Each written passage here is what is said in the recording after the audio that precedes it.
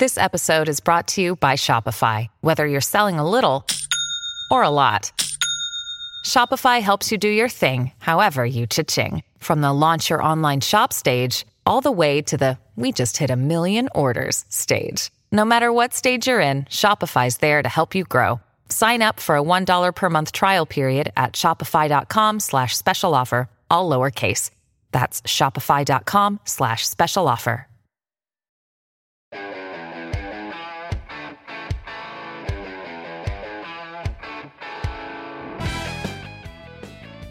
If you have any topic suggestions that you'd like to hear more about or questions that you're hoping that we could maybe address on a future podcast, you can click the Get in Touch box right on our website at ktsmoneymatters.com. And The Hardworking Woman's Guide to Money, available either on our website, KT's Money Matters, or on Amazon, or of course, you can find our link in the show notes.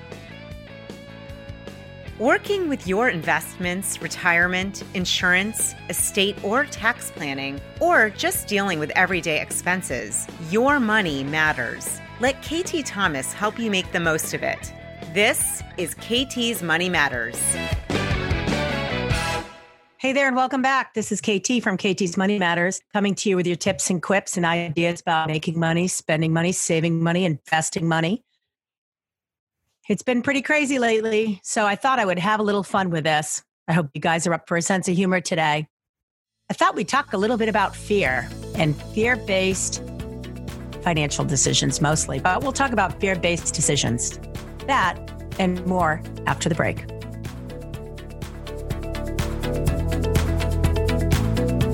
Hey, Money Matters community, KT here.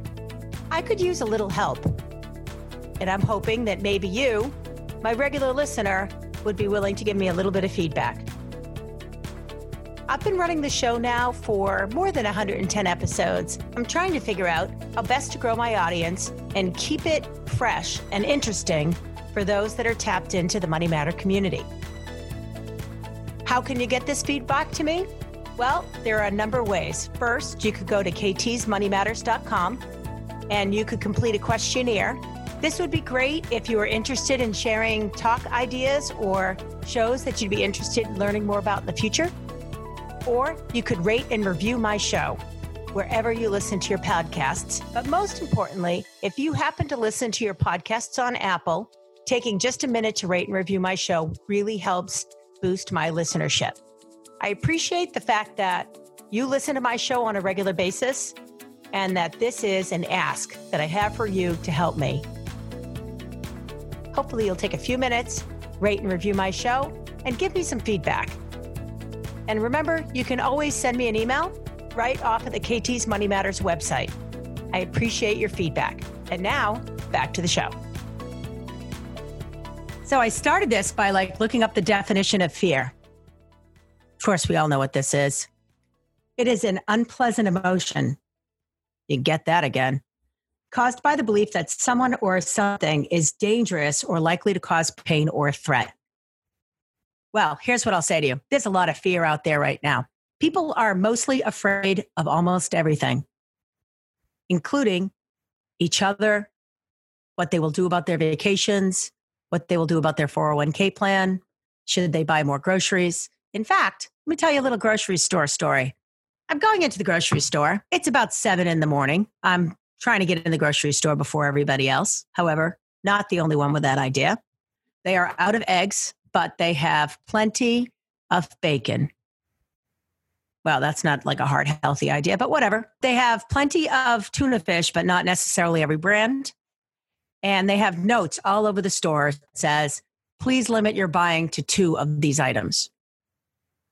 Now, I don't know if people think that we're going to be quarantined for 6 months and that there'll never be any more food that they can buy. But people are reacting in a way that is fascinating to watch. I was walking this morning with this woman who was talking to me about the anxiety was so bad that even though she was on her way to yoga, she decided not to go so that she could go to the grocery store and buy more bleach. I would argue that probably the most contagious place in the whole world right now might be the supermarket.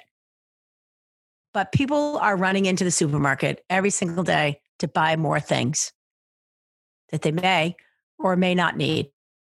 The one thing nobody's buying right now seems to be stocks or oil for that matter. This is a time to kind of hoard in and stay safe. People are worried. Should I put more money in? Should I wait?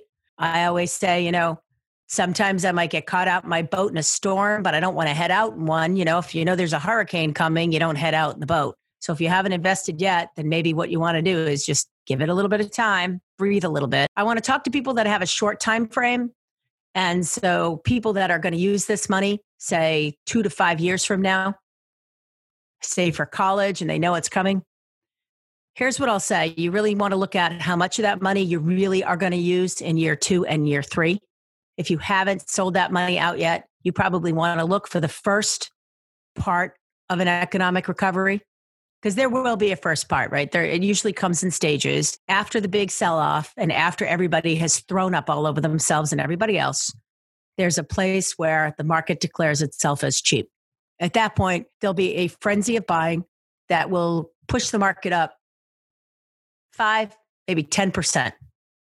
That could happen over the course of weeks or a couple months. Then what'll happen is there'll have to be some backfill of good economic news that makes people feel safe, and then it'll go up some more. But if my needing money is 2 years away, and I've made the mistake of having too much of it in the stock market right now, which, by the way, if you had a 2-year goal and the money was in the stock market, it probably was a mistake. You want to think about how I get that money out of the market and at what price. Do I take it out today and assume the full assault of a 30% correction? Do I wait till I get back some of the money and then cut my losses? Do I wait till the very last minute and hope it's worth more now than it is and I'll put more money in if I have to? Here's what I'll say. You probably want to come somewhere in the middle where the market comes up some, you get some of your money back, and then you start to decide how much more safe that money needs to be so that when that bill comes in 2 years, you actually have the money for that bill. Other things people do when they don't have enough money or they don't want to sell their stocks when they're down, and there are a lot of folks out there that will feel that way, is sometimes they do things like get a home equity line of credit and they access the equity in their home instead. Rates are very cheap. That might be an opportunity. It might not be. I don't know what your financial situation is, but those are the kinds of things that people might look at doing if they have just a couple years till they need that money. So first is, if you need money in a couple of years, probably shouldn't be in the market. If you needed it in a couple of years, you put it in the market anyway, it's down 30%. You can either fish or cut bait, live with that price and get over it, cry and save more, or wait for a partial recovery, take that money then, or let it ride all the way to your goal and hope it's worth more than it's worth now. Now, let's talk about those of you who have 5 years or longer. So 3 to 5 years, I would argue that some of the money should be in the market and some of the money shouldn't be in the market. I'm not going to give financial advice here specifically for clients. So here's what I'll say to you. 5-year plus money.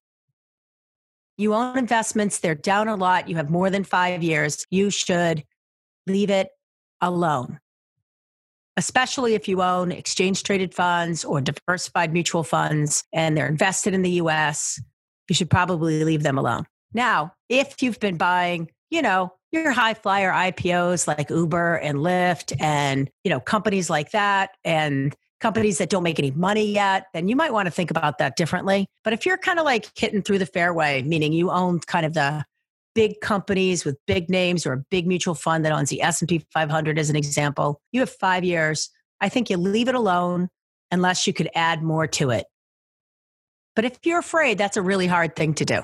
If you have 7 years or longer, you just want to get over being afraid. You want to breathe deep and stop looking at your statement. Try not to watch the people on the TV that are only going to make you more afraid, because that actually never has made anybody any money. Do us all a favor. Stop hoarding the toilet paper. Other people need a roll now and again. There will be some opportunities in this. The government's coming out with new programs every 15 minutes right now. And so just to give you a couple of ideas, one is you don't have to fear filing your tax return by April 15th because they gave you an extension. That doesn't mean put it in the drawer and don't do it till the next deadline.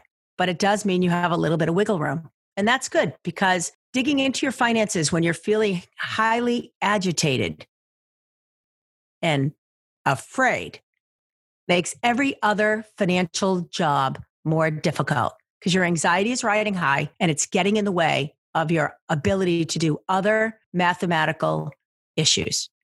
Not all of you. Some of you've got, the head of stone right in there, can work right through it. But most of us, when we get overwhelmed, we become anxious or we become afraid, we get not better at making financial decisions, we get worse. So when you're in a state of fear, I usually say that's not a good time to make a financial decision. If you're not sure what you should do, you should talk to a professional.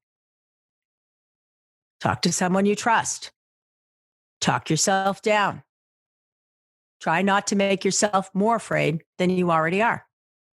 Try not to decide to plan a trip to Disney. I'm in Florida right now and they've closed the parks. Try not to do anything that makes you more at risk than you already are. If you have people that you love, that you're worried about, call them or FaceTime them. Reach out to people. You don't have to go knock on their door. In fact, don't go knock on their door, especially if you've been traveling. Tell them how it's going to be all right and tell yourself at the same time. Some people in this are going to lose their jobs. Unemployment benefits are going to become important. If you're one of those people and you've lost your job or you're going to be laid off, you want to file for your unemployment benefits right away. That's the one thing you want to do right away. The rest of the things, you're going to try to slow down on. As much as people go back and forth about the love and or hate of the Affordable Healthcare Plan, this is awesome for people. Because in times of job uncertainty, when you lose your job, one of the things you might get is the ability to pay a heck of a lot of money for your health insurance from your employer through something called COBRA. But you might get it significantly cheaper through the healthcare marketplace. And you'd be silly not to try. It's based on your current income. And given the fact that you've kind of just lost your job, you might be able to get health insurance for significantly less than COBRA. Now, why would you do it? Obviously, when you're out of work, the lower expense is a good thing. Also, Affordable Care Act still allows for no exclusion for current existing conditions. That's really important, especially if you've had a challenge with health. You need to make sure that you're going to be able to keep your health care or healthcare, period, in place. The one thing you don't want to do is just drop your healthcare and have none. I know it's hard to decide you'll spend your money on health insurance, but if you don't, you'll pay a little extra for the health insurance for the rest of your life because you've gone without it for a period of time. It's a little penalty that they charge for those of us who still think that it's okay not to have healthcare, because it's really not. You also want to talk to different services and organizations in your community that have resources that might be available for people in the middle of job changes. There are all kinds of those kinds of resources. And I'm sure that the government's going to be having all kinds of those initiatives as people ultimately become unemployed. If you are afraid of losing your job, this is a great time not to buy additional things. It's a great time to build some cash and unload things like extra stuff that you didn't think you really needed and you thought you were going to sell last year and you never got around to it. Try to play a smaller game, eat out less. That's going to be really easy this month.